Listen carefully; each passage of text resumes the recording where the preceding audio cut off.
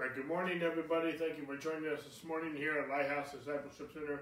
My name is Dave Everett, and we're going to be continuing our study this morning on being established in His righteousness. We'll be in part 6 this morning. And so, just so you know, we will have Bible study tonight at 6 o'clock. Effortless Change by Andrew Womack. And just so you know, all of our Bible studies and all of our teachings are archived on our website at lighthousediscipleship.org, as well as our YouTube channel, Lighthouse Discipleship Center. And we also want to say thank you to those who have partnered with us with their tithes and their offerings. And in case you're wondering how you can do so, simply go to our website at lighthousediscipleship.org, go to our give page, and you can give from anywhere from all over the world online. If you'd rather send us a check, on the footer of every page on our website, we have our mailing address, and you can simply make your checks payable to Lighthouse Discipleship Center. And if you're here in the United States, just so you know, we are a 501c3, and so your tax donations are tax deductible. I mean, your donations are tax deductible. I think I said that wrong. Anyway, well, without further ado, I'm going to go ahead and jump right into the message this morning. We're good, Sherry?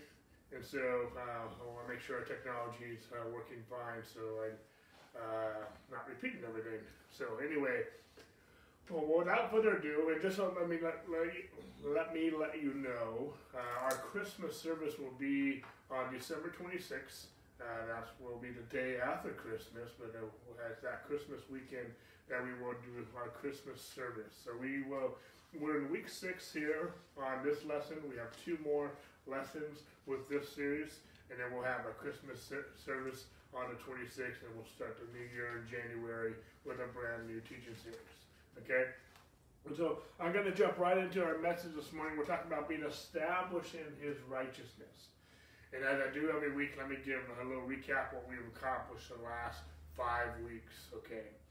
In the week 1, we talked about the unity of the faith. And we'll be kind of piggybacking on some of this morning, because this will tie into our message this morning. But the unity of the faith, we talked about how there's one message that Paul and that we're to preach, and it's the gospel of Jesus Christ. We define the gospel as a death, burial, and resurrection of Jesus Christ. It includes the birth, death, burial, resurrection, and ascension of Jesus, but in the simplest form, we usually refer to it as a death, burial, and resurrection of Jesus. The gospel is good news. It's not bad news. It's good news. It's not good news what you need to do. That's not news. That's advice. That's counsel. That's direction. That's instruction. Good news is something that already took place. And the good news is what Jesus did for us through the cross, through the death, burial, and resurrection. Okay? Now, the gospel, we also talked about how the gospel reveals His righteousness. And we kind of tacked this into week 2, when we're talking about being established in righteousness. Now, this is the title for our entire series and our entire course here. But at the same point in time, we spent some time diving in a little deeper into what I mean, not only just about righteousness, but being established in righteousness. Because the gospel, the good news, reveals the righteousness of God. What's righteousness? Well, righteousness is a noun. It's not a verb. It's used over 500 times in Scripture, and it describes who we are in Christ and not what we do, a verb. Who we are is a noun, and what we do is a verb. Now, I believe we're supposed to live righteously. We're supposed to live holy. We're supposed to live godly. The grace of God teaches us to live godly. Titus chapter 2, verses 11 and 12. So I'm not, a lot of people, when we hear this type of message of grace and righteousness, they think that we're teaching that you can live any way we want to. That is not what we're teaching. And anyone who's been around me, no, I don't teach that. So that would be false witness of what I'm teaching, because that's not what we're teaching. At the same point in time, it's not based on what you do, it's based on what He did. And Bible says in 1 Corinthians chapter 15, verse 34, when we awake to righteousness, we will sin not. We don't sin not to become righteous, but now that we are righteous, we can sin not. And this revelation, this teaching revolutionized my life. I had some addictions. I had some sin in my life. But this teaching set me free from living a life of ungodliness to living a life of godliness and holiness and righteousness before God. With this, we talked about how being established in his love. John said it this way in 1 John 4:10, this is love, not that you love him, but that he loved you, became the propitiation for your sins. Propitiation is a fancy word. It means he was your substitute. He took your place. He who knew no sin became sin that we might become the righteousness of God in him. 2 Corinthians 5:21. Jesus, not only did he not sin, but in him there was no nature of sin. Okay? When we talk about righteousness being a noun, well, the word sin in the book of Romans is used 49 times, and 48 of those times the word is a noun, not a verb. It's talking about our nature. See, even if none of us ever committed a sin, through Adam we were in sin. We not only committed sin, but we also, and our nature was sin. Jesus, though, Adam is called the first Adam. Jesus is called the last Adam, or the second Adam. And Jesus, he did not commit a sin, but there was no sin. Jesus was not born of Adam's seed. Jesus, and we're in the Christmas season right now, we're celebrating when the angel Gabriel came to Mary and said, you're going to conceive. See, it's the male that has the seed, not the female. The female fertilizes that seed and gives birth to that seed, but the male is the one that carries the seed. And so Jesus was born of the Holy Spirit, of the Spirit of God, not of Adam. And Peter says in 1 Peter 1:23, we are born again not of corruptible seed, which is Adam, but we are born again of incorruptible seed, which is Christ. And I paraphrase some of that, but there's two kinds of seeds. There's two covenants. There's two gospels. I mean, there's one gospel, but there's two covenants, okay? And there's two seeds. And so we need to know, when we're established in his love, when we're established in righteousness going backwards, see, my key, when I'm talking about righteousness, but we're talking about being established in it. And when you are established in God, when you're established in his word, his love, his righteousness, you will live a holier life than you ever tried to on your own. Okay? And then we talk about verse 4, because these two are true, because we are righteous, because we are loved by God. John said, behold, what manner of love that we should be called the children of God. Behold, what manner of love the Father has bestowed upon us, that we should be called the children of God. 1 John 3:1. Excuse me. And because all this is true that I'm trying to convey in the recap this morning, there's something that we need to behold. We need to see who we are in Christ. We need to see ourselves as the righteousness of God in Christ Jesus. We need to behold that we are a brand new creation in Christ. There's over 300 scriptures in the New Testament talk about who we are in Christ. And that's what we need to behold. The word behold means to see with the mind. It means to see, look, listen. There's something that we need to behold. We need to stop seeing the old man that we put off and start seeing the new man that we put on in the spirit of our mind. The old man we put off, we circumcised it, we crucified it. It was crucified with Christ. It was buried with him in baptism. Okay? This is all represented when we do water baptism. We're buried with Christ and we're raised together with him in newness of life. We reckon ourselves to be dead to sin, Adam, and alive to God in Christ Jesus. Romans chapter 6, verse 11. And because all this is true, there's something that we need to see. We need to see who we are. We're not the old man through Adam. We are, in the spirit of our mind, we need to put on the new man who is created according to God in true righteousness and holiness. True righteousness and holiness is not what you do. True righteousness and holiness is who you put on. And right now I'm quoting from Ephesians chapter 4, verses 20 through 24. Last week we talked about a subtle beguilement. The enemy is trying to beguile us. The same way he beguiled the bride of the first Adam, he's trying to beguile us, the bride of the second Adam. Okay? And we're still going to be talking about this a little bit more, especially next week in Lesson 7. Okay? And as we're going to still talk about this beguilement and this blindness that we'll be talking about. We'll be touching base on some of this again this morning, but we're not really done with this.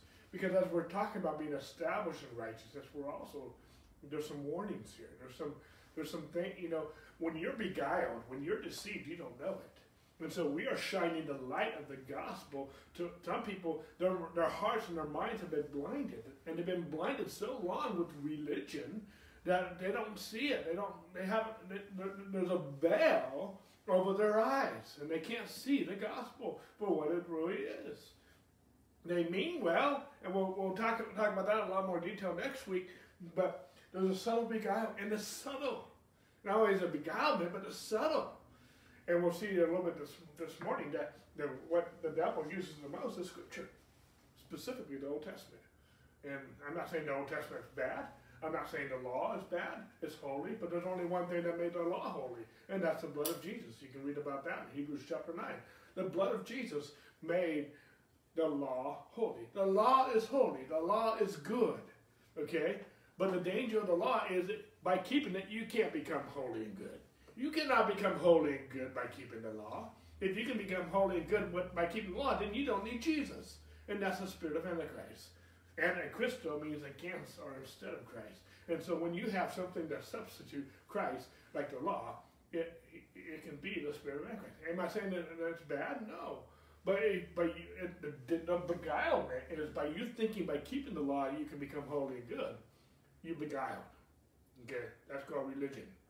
And we're not having a one-night stand with Christ. We are espoused to a matrimony, a holy matrimony with our Lord and our Savior, Jesus Christ. Well, this morning we're going to go into what I've called the testimony of Scripture. And of all 8 lessons that we have in this teaching, this is actually one of my favorites. I love this because to me this kind of brings everything into just everything into focus. So we're going to be talking a little bit about the law this morning, as I've already mentioned, and we'll be talking about this again in the next 2 weeks as well. Because we're going to spend a lot of time in Romans chapter 3 this week and the next 2 weeks. Excuse me. And so, let's talk about the testimony of Scripture. And as we're talking about the testimony of Scripture, the first thing we're going to do is talk about the witness of the law, or the witness by the law. Okay? So if you have your Bibles, turn with me into Romans chapter 3.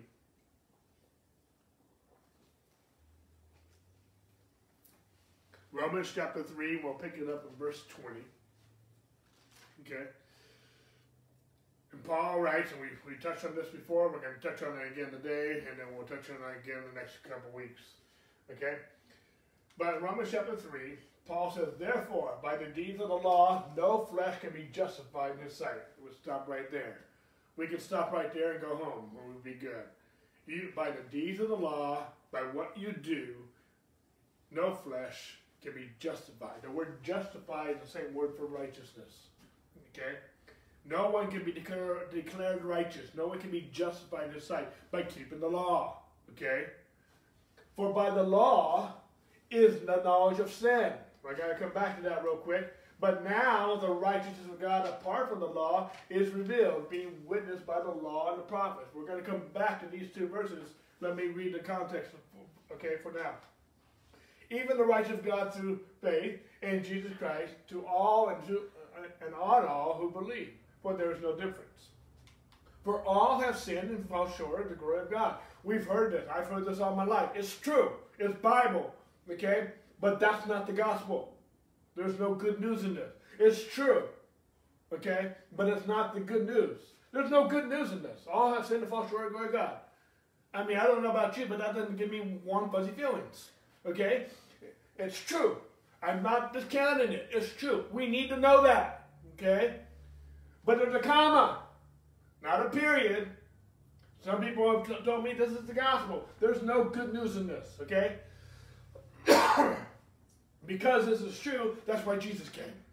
If this wasn't true, Jesus didn't need to come. But he did need to come because this is true. We all have sinned and we all have fallen short of his glory. Okay? But there's a comma. For all have sinned and fall short of the glory of God, being justified. That's the word righteousness. Being declared righteous, being justified freely by his grace through the redemption that is in Christ Jesus. Okay? Whom God set forth as a propitiation. We talked about that in week 3. By his blood, through faith, to demonstrate his righteousness, because his forbearance God had passed over the sins that were previously committed, to demonstrate at the present time his righteousness, that he might be just and the justifier of the one who has faith in Jesus. You are saved by faith in his grace. When you have faith in Jesus, that's how you become saved. Not by the deeds of the law, but by faith in Jesus. And how do I know that? Because Jesus is just and justifying, declaring righteous those who have faith in Jesus Christ. Let's go backwards to Romans verse 20. Therefore, by the deeds of the law, no flesh can be justified. Because this is true, going backwards real quick, verse 26, because we are just by having faith, because we are declared righteous by having faith in Jesus, no flesh can be justified by the deeds of the law. You can't have it both ways. Okay? And so, and it's like, for by the law is the knowledge of sin. I'm going to deal with this in just a moment, verse 21. Let's deal with the knowledge of sin. The law is the knowledge of sin. The law reveals your sin. If you don't have your sin revealed, you will think in your mind you don't need to be saved. No, all have fallen short of the glory of God. You need to be saved. The law was given to expose your sin. The law was given to show you that you need a Savior, that you need Jesus. The law was good in that. But the law cannot save you. The law is not your Savior. Jesus is.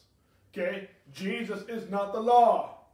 The law is good because it's pointing you, it's telling you that you cannot help yourself. The law does not have mercy. The law does not have grace. Okay? And the law reveals your sin, but the gospel reveals your righteousness. We read this before in Romans 16 and 17. For I am not ashamed of the gospel of Christ, for it is the power of God unto salvation to everyone who believeth. For therein is the righteousness of God revealed. The law reveals your sin, but the gospel reveals your righteousness. Okay, let's go back to Romans 3. So this is Romans 1. Romans 3 says, therefore by the deeds of the law, no flesh shall be justified in his sight, for by the law is the knowledge of sin. Let's deal with verse 21. But now, when's now? Now we're going to have a whole lesson on this phrase right here. That's what week 8, our final lesson. We'll spend a whole week on this, but now. Okay? The righteousness of God, apart from the law, is revealed, being witnessed by the law. Now there's a couple things here. You can't be saved by keeping the law. No flesh is justified by the law.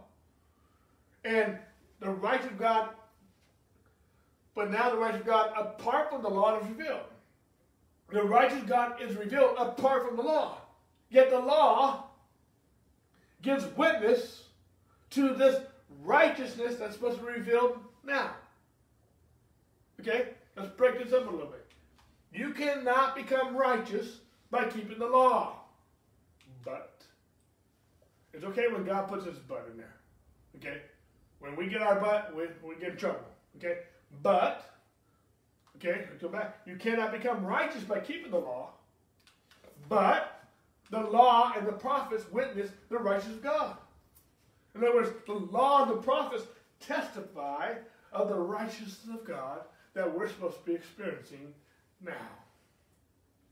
Let's go back and look at this again. This is the New King James that we're talking about. But now the righteousness of God, apart from the law, is revealed, being witnessed by the law and the prophets. You can't become righteous. You can't become justified from keeping the law. And the righteousness of God is revealed apart from the law. But the law and the prophets give witness to what we are supposed to be experiencing now. The King James says it this way, verse 21, but now the righteousness of God without the law is manifested. When is it manifested? Now. Is it manifested by keeping the law? No. What does the law do? It gives testimony. It gives witness to what we are supposed to be manifesting now. In other words, all Scripture gives testimony to the manifestation of righteousness. Okay? We're going to come back to some of this, but let me go on a detour for a few moments And let me bring some other things into the equation here, okay? He also, we're talking about Scripture. We're talking about the testimony of Scripture. And so I want to go off on, he upholds all things by the power of his word. We dealt with this before, but let's go back to Hebrews chapter 1. And God, who at sundry times in divers manners, I'm in the King James, spake in times past unto the fathers by the prophets, hath in these last days, we're in the last days, spoken to us by his Son, whom he had appointed heir of all things, by whom also he made the worlds. See, since the beginning, God has been speaking one message. We've talked about this in lesson number 1. But God is now speaking through his Son. God has been speaking since the beginning one message. And now God is speaking this one message through his Son. Verse 3. Who being in the brightness of his glory and the express image of his person, and upholding all things by the word of his power, when he had by himself purged our sins, and sat down at the right hand of the majesty on high. So let's break this down real quick. God is upholding all things by the power of his word. Are you following me so far? God is upholding all things by the power of his word. What word? When he himself purged our sins. This is the word that he is upholding all things. In other words, God is upholding all things by the power of his word. What word? The gospel. Because him purging our sins is the gospel. The gospel is the death, burial, and resurrection of Jesus. Jesus didn't come, let me rephrase that. Jesus came to die for our sins. Jesus came to redeem us. Jesus came to shed his blood. So Jesus came to be sin so that we could become the righteousness of God. We're celebrating Christmas. Yes, he is our king, but he came the first time to redeem us into a right relationship with God. That's righteousness. A right relationship with God is the definition of righteousness. We are in right relationship with God because of which we could not have a relationship with God because we were all sin and fell short of the glory of God. But Jesus became sin, took our sin, took our penalty, so that we could be reestablished in a right relationship with God. That's the gospel. And when he purged us, he is upholding all things by the power of his word.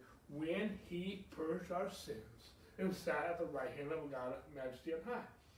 That when he purged our sins is the word that he is upholding all things. The gospel is the word that is upholding all things. Okay? It's not just any word. It's not just any. There's multiple messages in this book in one sense, but there's one gospel. There's a lot of truth in here. There's a lot of facts in here, but not everything in here is the gospel. Some people don't like that, but that's true. Not everything that took place is the gospel. But the word of God contains the gospel. Am I saying there's parts of Scripture we should cut out? No. Because we're going to get to that. All Scripture gives testimony to this. I can use all Scriptures. I can use Obadiah talking about Edom and bring the gospel out of that. Because it's giving testimony. All the law and the prophets. And we're going to see another Scripture later, including the Psalms, give testimony to this gospel that's now revealed. All Scripture is profitable for doctrine, for reproof, for correction, for training, and righteousness of the man of God might be thoroughly equipped for every good work. But not everything's the gospel. Okay? All Scripture gives testimony to the gospel, but not all Scripture is the gospel. Okay? But the gospel is the word, it's a definite article, the word that is upholding all things. Okay, now let's go on another rabbit trail. Our ministry removes the veil. We talked about this at length, but let's go back to 2 Corinthians 3. But their minds were blinded, for unto this day, same day, veil, let me start over. But their minds were blinded. But until this day, the same veil remains unlifted in the reading of the Old Testament. I didn't write this. Paul wrote this. Don't get mad at me. Paul said that people's minds were blinded when they read the Old Testament. Okay? That's not good. That's called beguilement. If your mind is blinded, you're deceived. You're beguiled. You're not seeing something. There is a veil. And the veil remains unlifted in the reading of the Old Testament. Because the veil is taken away in Christ. There's only one way to remove this veil. There's only one way to remove this beguilement that we talked about last week. And that is to preach Christ. How many know Christ is not the Word of Christ is also the Word. He's the living Word. The Word of God is not the ink. The Word of God is a person. His name is Jesus. But even to this day, when Moses speaking of the law, is read, a veil lies in their hearts. Verse 16. Excuse me. Nevertheless, when one turns to the Lord, the veil is taken away. Now the Lord is a spirit, and where the Spirit of the Lord is, there is freedom. You know, we use this verse 17, now the Lord is spirit, and where the Spirit of the Lord is, there is liberty and freedom. We use that out of context many times, and I'm okay with that. I'm okay with that for the most part, because that verse by itself is true. Where the Spirit of the Lord, there is freedom. But in context, he's comparing the law with the ministry of righteousness and the ministry of the Spirit. And the ministry of the Spirit is the ministry of righteousness. We talked about that. We're going to look at some verses that we'll bring that out again. But in context, in verses 7 through 9, in the same chapter, he already compared the ministry of condemnation and death with the ministry of spirit and righteousness. So he's talking about,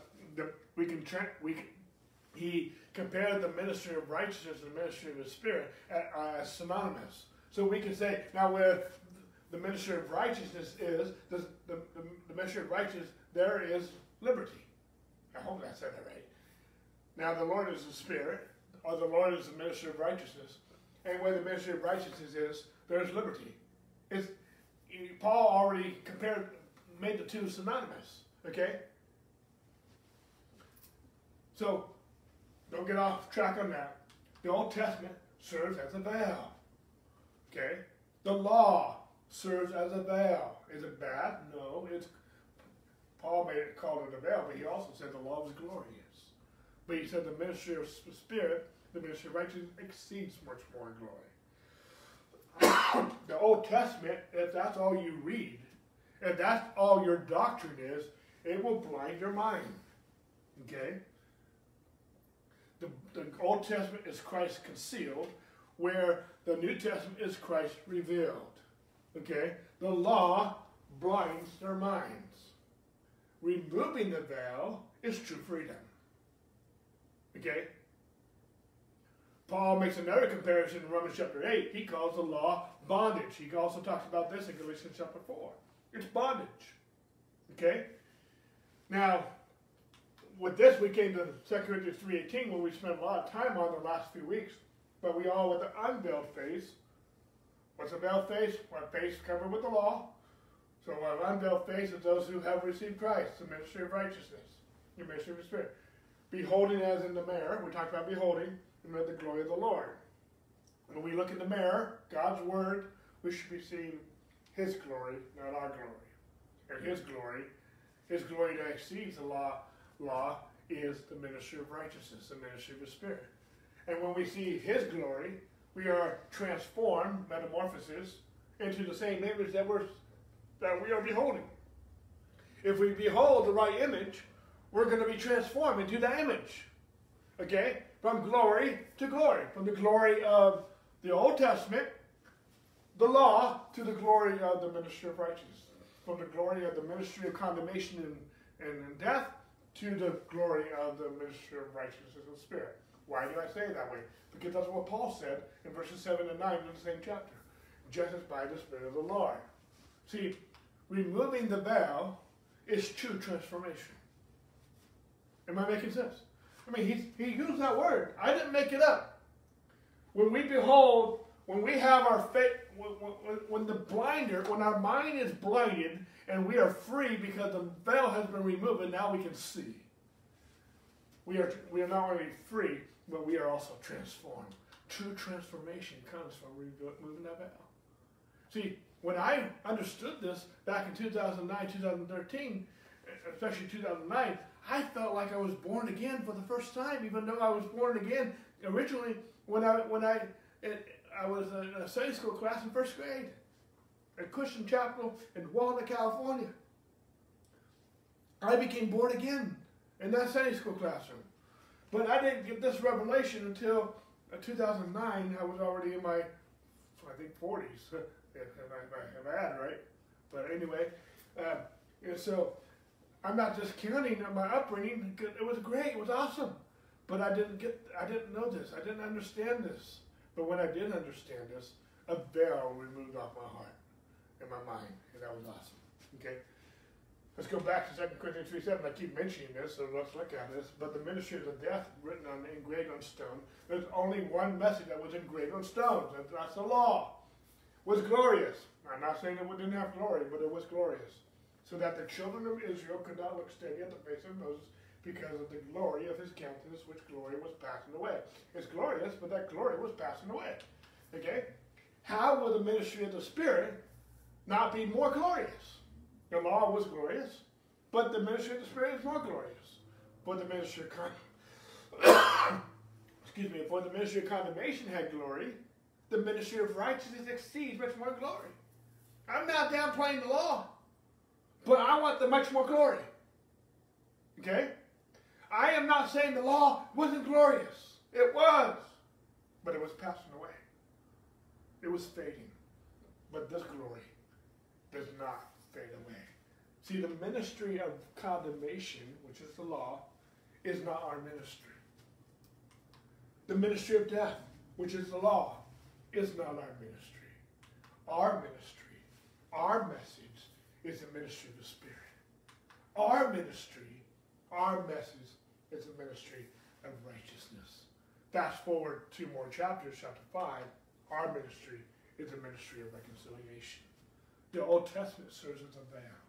The law serves as a veil. And the Old Testament blinded their minds. The law blinded their minds. But we, through the ministry of righteousness, can remove that veil so people can be seen. See, in the same context, chapter 4, Paul says, but even if our gospel is veiled, it is veiled to our perishing. See, if our ministry, if our message is veiled, it is veiled to those who are perishing. And people are perishing needlessly. It is unnecessary for people to perish. I'm not just talking about going to hell. That's the worst kind. But at the same point in time, people are perishing with all kinds of sickness and diseases. And they might not be going to hell because they're sick, but they are experiencing, in one sense, hell on earth. And so Jesus paid for our sins. Jesus paid for our healing. Jesus paid so we could be well and that we could be prosperous in every way, in our health, in our body, in our lives, in our finances. And people are perishing. And if our gospel is veiled, it is veiled to those who are perishing. We have the gospel. We have the ministry of righteousness, the ministry of the Spirit, the ministry of reconciliation to set people free. And if we don't share this ministry, if we don't share this message, people's minds are blinded and veiled to what they can experience. Okay? Satan is veiling the gospel through the law. Now, a lot of people don't like that, but let's go to Colossians real quick. In him, Christ, you were also circumcised. Excuse me. In him you were also circumcised with the circumcision made without hands, putting off the body of sins of the flesh by the circumcision of Christ, buried with him in baptism, in which you also were raised with him through the faith in the working of God who raised him from the dead. Now, there's a lot in here. I don't have time to go through all this teaching, but this whole circumcision is symbolic. It's without hands. All this, when Paul's describing in the book of Colossians, is really is illustrated in baptism. It's also illustrated in the verse that we read several weeks ago from Ephesians chapter 4, where we put off the old man and we put on the new man, created according to God in true righteousness and holiness. Okay? That's what he's explaining here. I don't have time to go into all detail, but it's in this context he goes verse 13. And you being dead in your trespasses and the uncircumcision of your flesh, he was made alive together with him, having forgiven you of all trespasses. Everything he described me is what Jesus accomplished for us on the cross. And having wiped out the handwriting requirements that was against us, which was contrary to us, and he has taken it out of the way, having nailed it to the cross. This is deep, and I don't have time to go into a lot of detail here. But in other words, let me just say this. There is only one handwriting requirement that was against us, and that is the Ten Commandments. That is the law. Okay?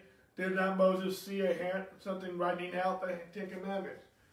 Those handwritten requirements, they were against us. They were not for us. They were against us. They were revealing our sin. It's called the law. It's called the ministry of condemnation. It's called the ministry of death. Those are not good titles. Okay? Was the law good? Yes. Was it glorious? Yes. But it was a ministry of condemnation. It was sent to condemn you. It was sent to condemn you to die if you did not obey it. If you didn't obey one issue of the law, you broke the whole thing. It's like a BB gun, or if I had a little pellet and I threw it through this big window right here in front of us, if the window shatters, it didn't care if I threw a big rock or a small rock. If it shatters, the whole thing's broken. Okay? And so, anyway, but these handwritten requirements that were against us, Jesus, and they were contrary to us, Jesus, he took them away, nailing them to the cross. Verse 15, having disarmed principalities and powers, he made a public spectacle of them, triumphing over them in it. Principalities and powers were armed with these requirements that were against us and contrary to us. Satan has been using the law.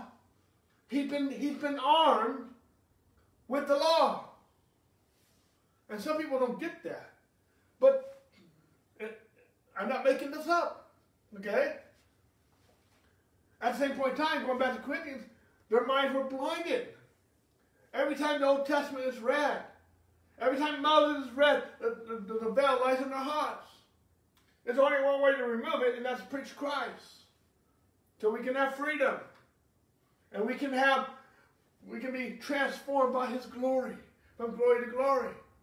But Paul says, if a gospel is veiled, it's veiled to those who are perishing, whose minds, in the same context, before I go there, in context he said that their minds were blinded. Are you following me? Going back to where we were. Whose minds the God of this age has blinded. Little g, not big G. Satan is blinding people's minds with the law. It's in the same context. Don't think that because we're in chapter 4, not chapter 3, that Paul just changed something. It's a letter. Okay, we are the ones that put chapters and verses to that. Okay? But whose minds the God has blinded, who do not believe. Lest the light of the gospel of the glory of Christ, who is the image of God, the gospel is not a it, the gospel is a who. I feel like I'm Dr. Seuss every time I read this. God, who is the image of God should shine in them. Did we not read already that the law is a veil? And there's only one way to remove this veil, to preach Christ. The God of this age has blinded people's minds with the law. Unless the light that removes the veil shines on them. Am I making sense? Verse 3, going backward, if our gospel is veiled to those who are perishing. We do not want to veil the gospel. We want to remove the veil of the law. We want to preach the gospel that reveals your righteousness, not the message that reveals your sin. Am I making sense? Verse 5 goes on to say, "For we do not preach ourselves, but Christ Jesus the Lord, and ourselves your bondservants for Jesus' sake. For it is God who commanded light to shine out of darkness." You know, the very first thing that God said, "Let there be light," even that was the example of the gospel. The light, the gospel is the light of the glory of God. And God said, "Commanded light to shine out of darkness," who has shone in our hearts to give the light of the knowledge of the glory of God in the face of Jesus Christ. But we have this treasure. We have a treasure in these earthen vessels, that the excellence of the power may be in God and not us. He's still in the same context. We have a ministry. We have a message. At the beginning of chapter 3, I didn't read this the last several weeks, but Paul says we are living epistles. Not written with ink, but with the blood of Jesus. And so we have this treasure. We have a message. He began the chapter 4 saying, "Therefore, since we have this ministry," what ministry? The ministry of righteousness, the ministry of the Spirit. Same context. "As we have received mercy, we do not lose heart." It's plural. This is not just my ministry as a pastor. This is our ministry. We have this ministry, the ministry of the Spirit, the ministry of righteousness, the ministry of reconciliation. Am I making sense? We're talking about the testimony of Scripture. And we have the Scripture to testify and to shine the gospel into people's hearts, to remove this veil. They testify of me. John 5:39 says, Jesus speaking, Jesus says, "You search the Scriptures, for in them you have eternal life, and these are they which testify of me." Now let me clarify something real quick. I know I've said this before, and I said it before in this series, but I don't think I've said it enough. The word Scripture, when Jesus said this, the New Testament didn't exist yet. When Paul uses the word Scripture, the New Testament didn't exist yet. He was writing it, as well as Peter and James and other people, John. Okay? So, now do I believe New Testament is Scripture? Yes. But then when they penned these words, when they said these words, it didn't exist yet in natural form. Okay? And so, Scripture is referring to the Old Testament. And so when he's using this, he's talking about the Old Testament. Because that's all they had. They didn't have any other Scripture yet. It wasn't written yet. But he says, "You search the Scriptures, the law, the prophets, the Psalms. For in them you have eternal life. And these, the Scriptures, are they which testify of me." See, the Jews believed they had eternal life by keeping the law, by keeping the Scriptures. Are you following me? But the Scriptures, Jesus said, testify of me, testify of Jesus. Again, I want to say this again. The Jews believed they had eternal life by keeping the law. There's many Christians today. I hear people on Facebook all the time think that people get eternal life because they are not sinning. I'm all for not sinning.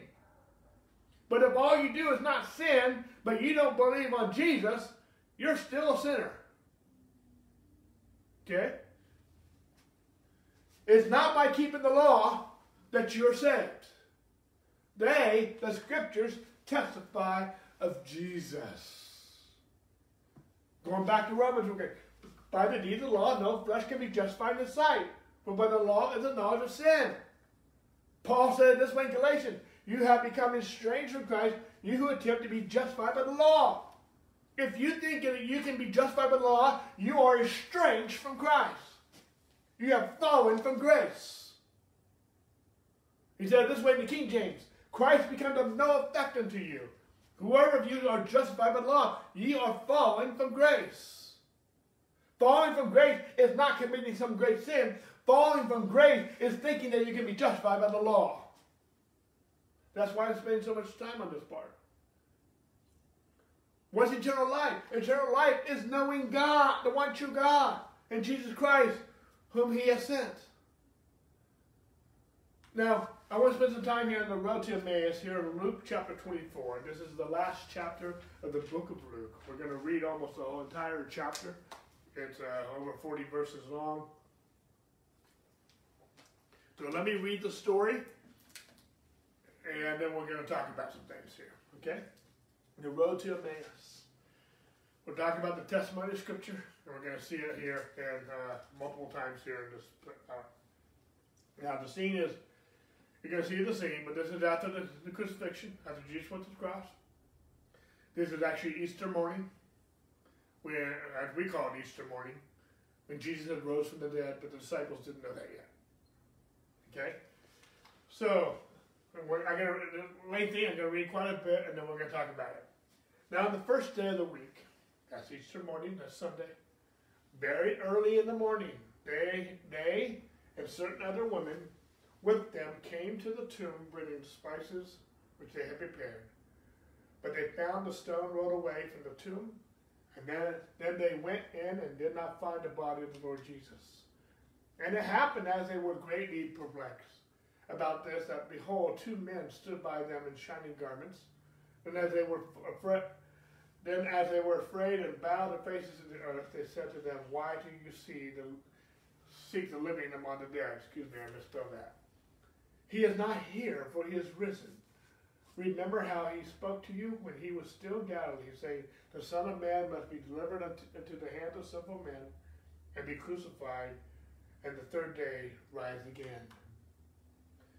And they remembered his words, and then they returned from the tomb and told all these things to the 11, to all the rest. And it was Mary Magdalene, Joanna, Mary the mother of James, and the other women with them who told these things to the apostles. And their words seemed to them like idle tales, and they did not believe them. So far they haven't believed, okay?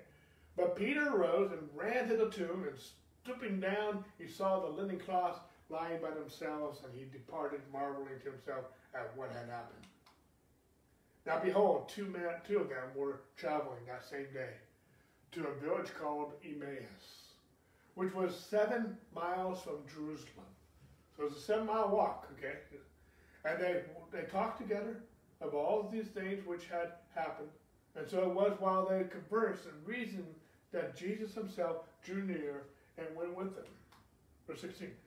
But their eyes were restrained. So get that so far. Jesus is walking with these two men on the road to Emmaus, which is a 7-mile walk, but their eyes were restrained, so they did not know him. They didn't realize it was Jesus. And he said to them, what kind of conversation is that you have with one another as you walk and are sad? So Jesus, he knows that they're sad. And the one whose name was Cleopas, thank you, Sherry, answered and said to him, are you the only stranger in Jerusalem, and have you not known these things which happened there in these days?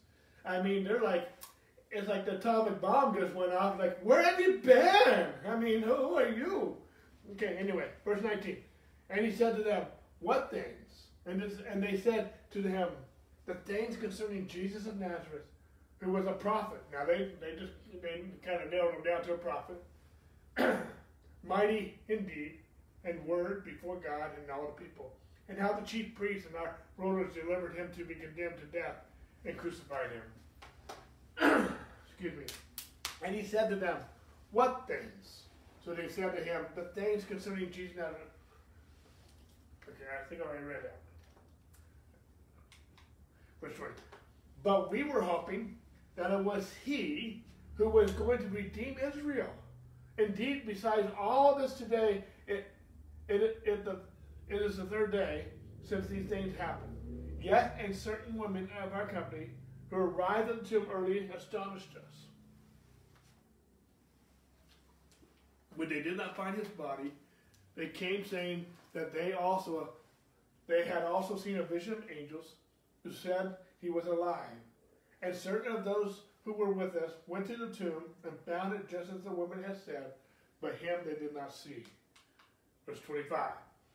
Then he, Jesus, said to them, O foolish ones, and slow of heart to believe in all of the prophets. And all, I want to read this again.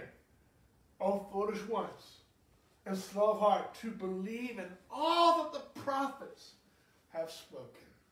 Ought not the Christ to have suffered these things and to enter into his glory?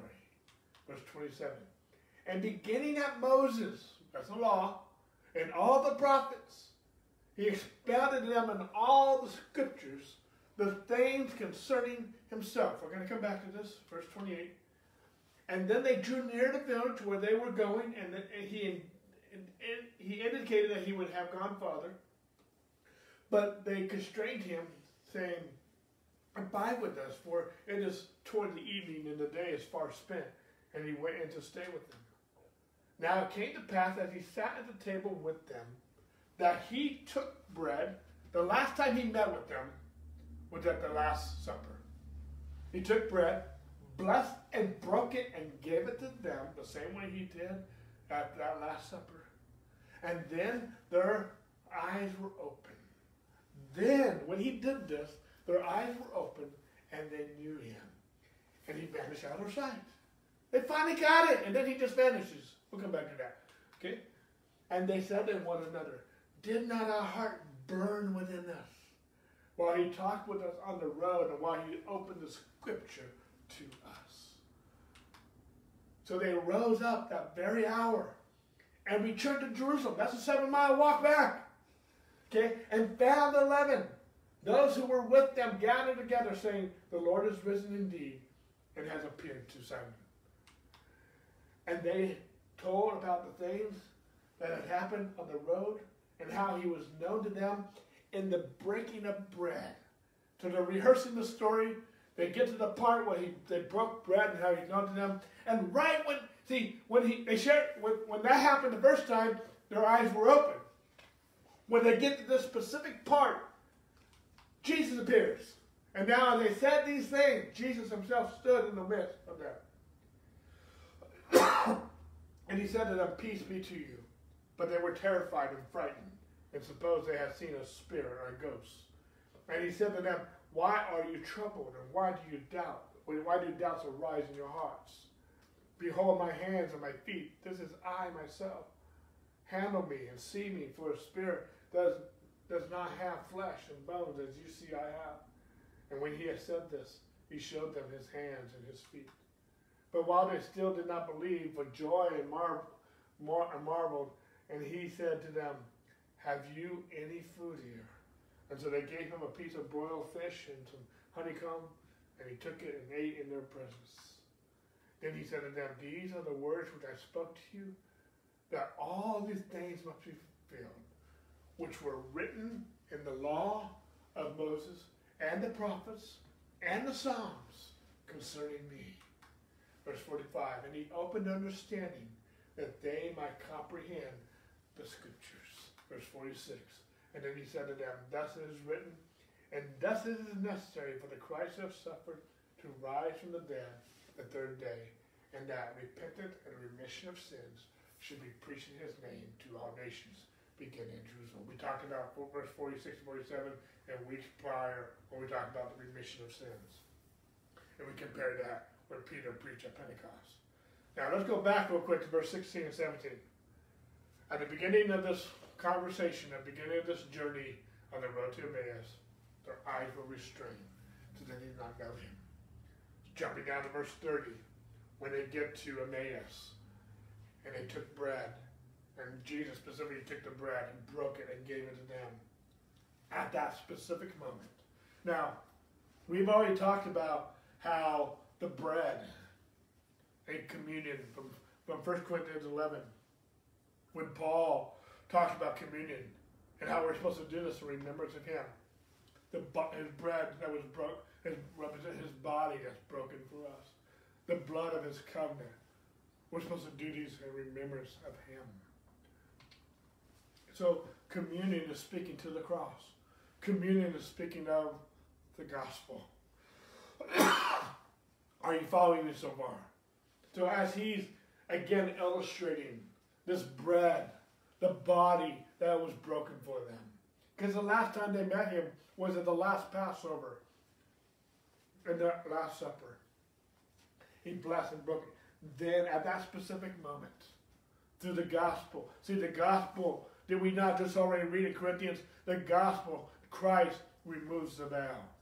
Their eyes were blinded. They did not know him. They did not recognize him.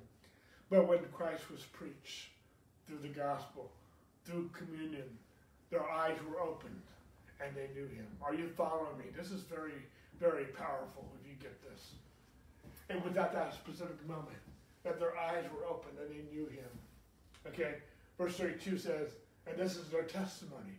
Did not our hearts burn within us while he spoke with us? And while he opened the scriptures to us?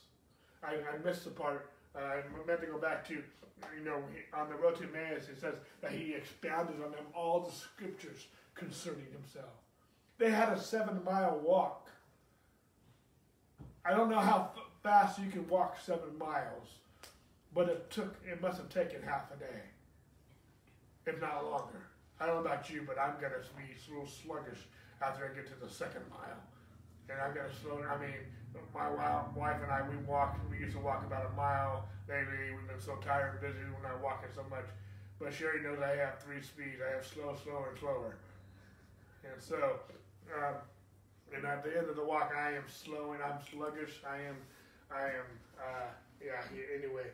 But he expounded on all the scriptures concerning himself. I don't know about you, but I would love to hear that message. All the scriptures, because there's probably some that we've left out. But at the same point in time, all the scriptures concerning himself, because the scriptures testify of who? Him. And they said their testimony is that their hearts burn. Jeremiah says that his word is like a fire. It burns.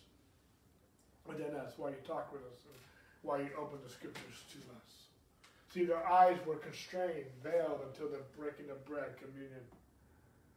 We talked about this weeks prior, for Paul said in 1 Corinthians 11, I just mentioned this, but I didn't know how in my notes, for I received from the Lord that which I also delivered to you, that the Lord Jesus, on the same night in which he was betrayed, took bread, and when he had given thanks, he broke it and said, take, eat, this is my body, which is broken for you. Do this in remembrance of me. In the same manner, he also took the cup after supper, saying, this cup is the new covenant in my blood. Do this as often as you drink it in remembrance of me. For as often as you eat and drink this cup. Every time they eat and drink this cup, you proclaim the Lord's death. That's what they were doing in Emmaus. That may not have been their intention, but that's what took place. Okay. Now, this is a verse I want to go back to. I didn't know I had this later in my notes. It says, the beginning of the Moses and all the prophets, he expounded to them all the scriptures, the things concerning himself. I would have loved to hear that talk. Okay. But in one sense, we do have that message. If we will read it, if we will listen, and we will let our teacher, the Holy Spirit, bring these things to our remembrance. Okay. But so we can get that message today. And they talk about how their hearts burn with them while they open the scriptures. The scriptures, the Old Testament. They didn't have the New Testament yet. This whole message was about the law and the prophets. And in verse 44, when they get to the 11, of course, there's 2 of them there. So when they get back to the 9, 2 plus, 11 minus 2 is 9. So anyway, yeah. And then he said to them, these are the words which I spoke to you. Excuse me, that all these things must be fulfilled, which were written in the law, the prophets, and Luke includes the Psalms.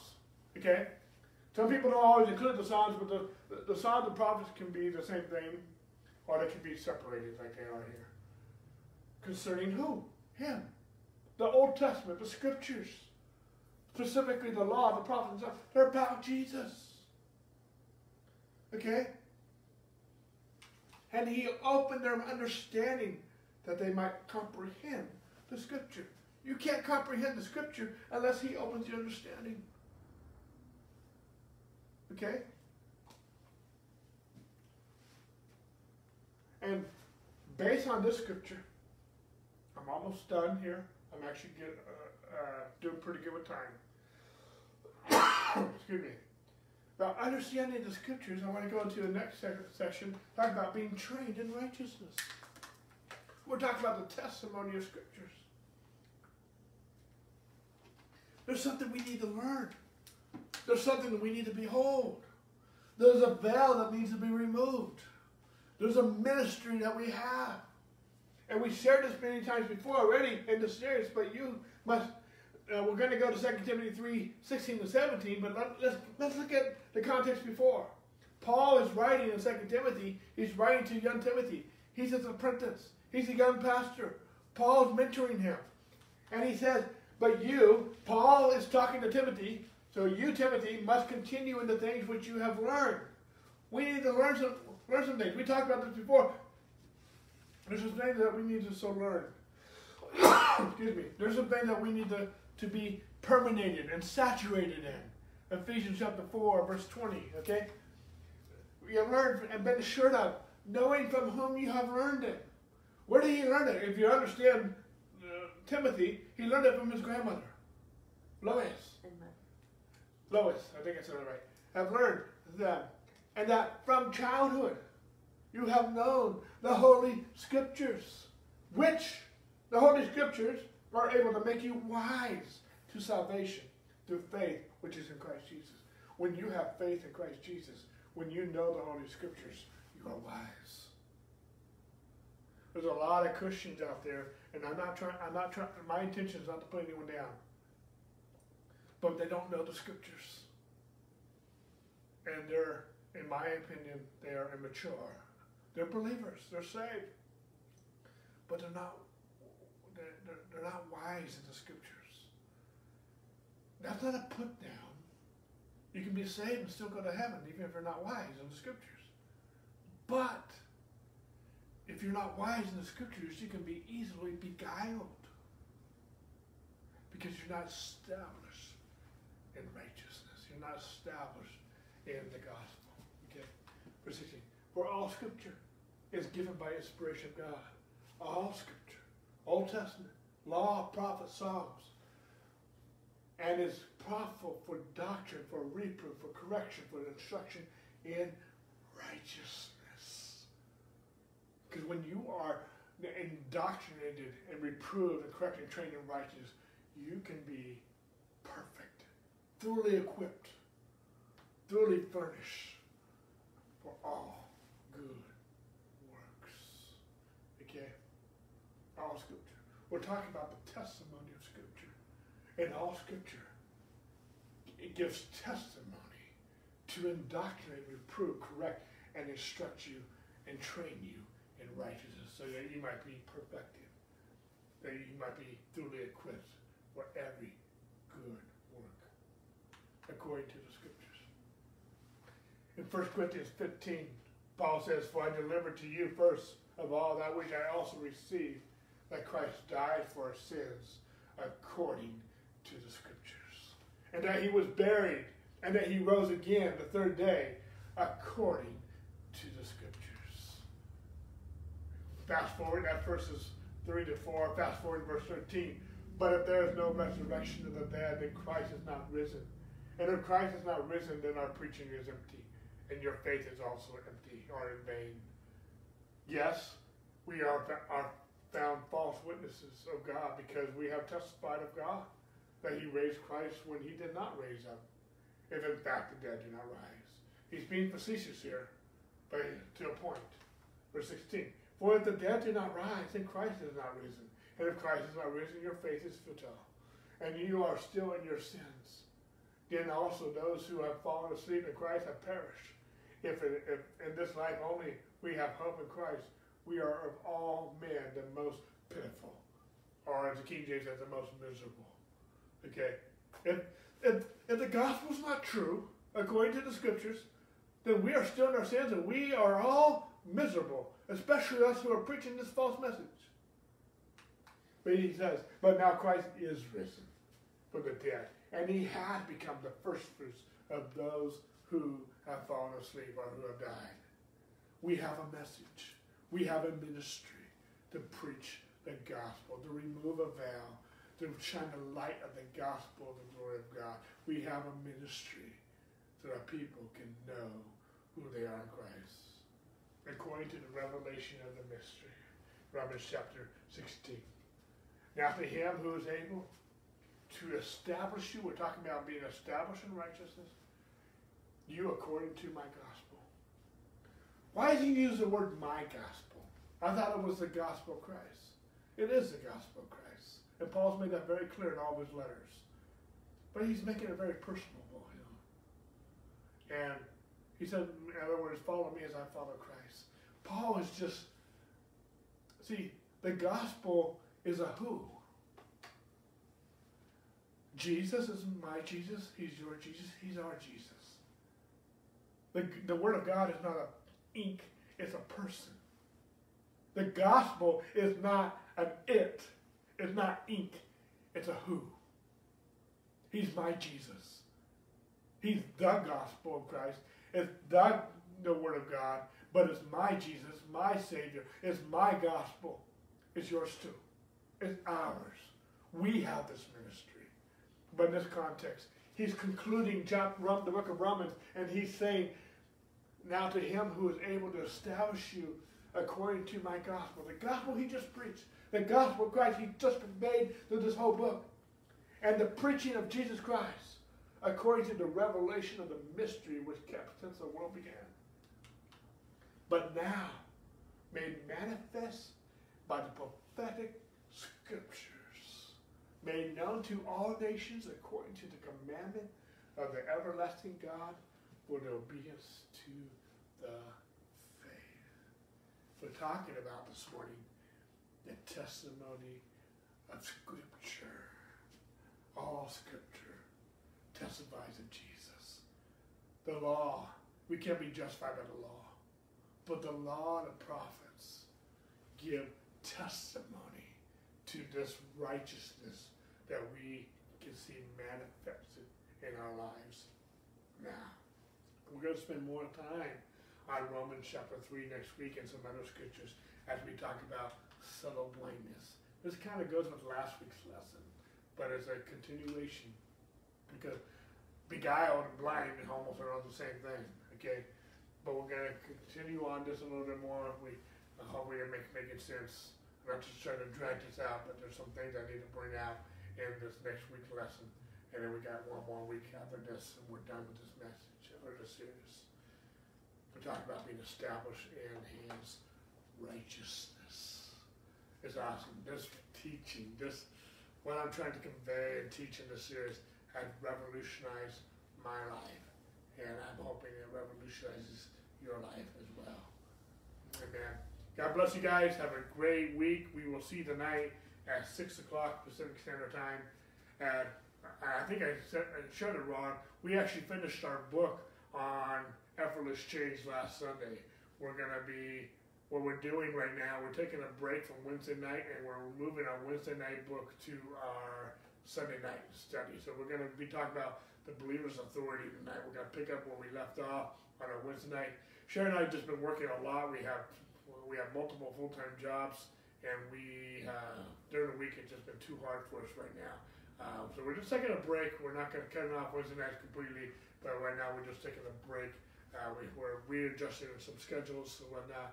So we're going to move Wednesday night. Now that we finished the book on Sunday night, we're going to keep Sunday night going, but we're going to move our Bible study from Wednesday night to Sunday night, and we're going to do that at the beginning of the night. So, all right. God bless you guys. Have a great week.